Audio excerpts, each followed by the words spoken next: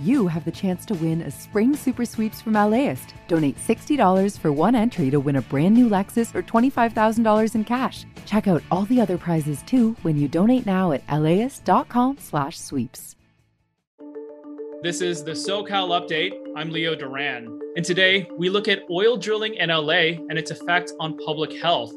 Also, a memoriam to tribal elder Marshall McKay, whose work was instrumental to preserving Native American culture and identity. It's Monday, February 15th.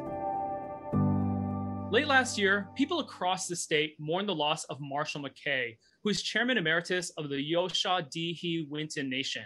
He led efforts to uphold and represent Indigenous cultural traditions worldwide. And here to talk more about him is KCET's digital producer, Karen Howe. Hey there, Karen.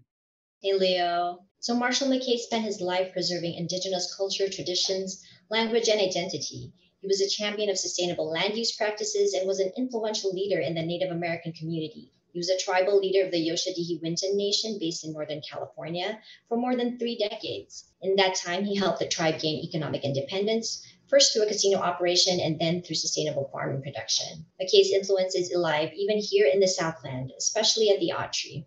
He was the first Indigenous board chair at the museum and was deeply involved in the California Continued exhibition, which explores the ongoing and interdependent relationships of people and the California environment. Nationally, he helped found the Native Arts and Cultures Foundation, served on the board of the Smithsonian's National Museum of the American Indian.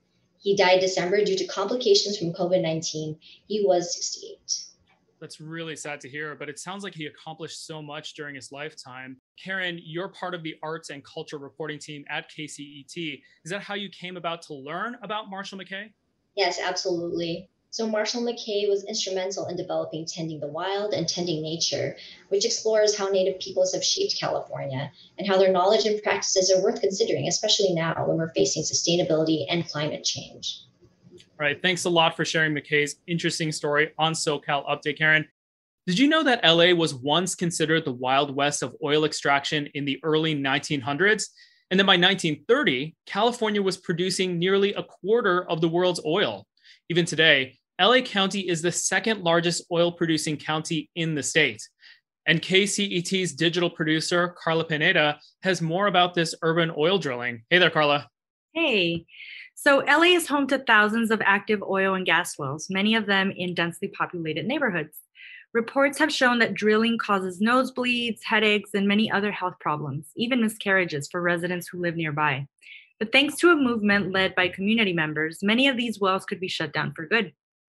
Late last year, officials said they would consider a proposal that re-examines zoning laws that over time would ban oil drilling within the city's borders. In January, 2 LA City Council members proposed adding a measure to the November 2022 ballot to tax oil companies that are extracting oil and gas in the city.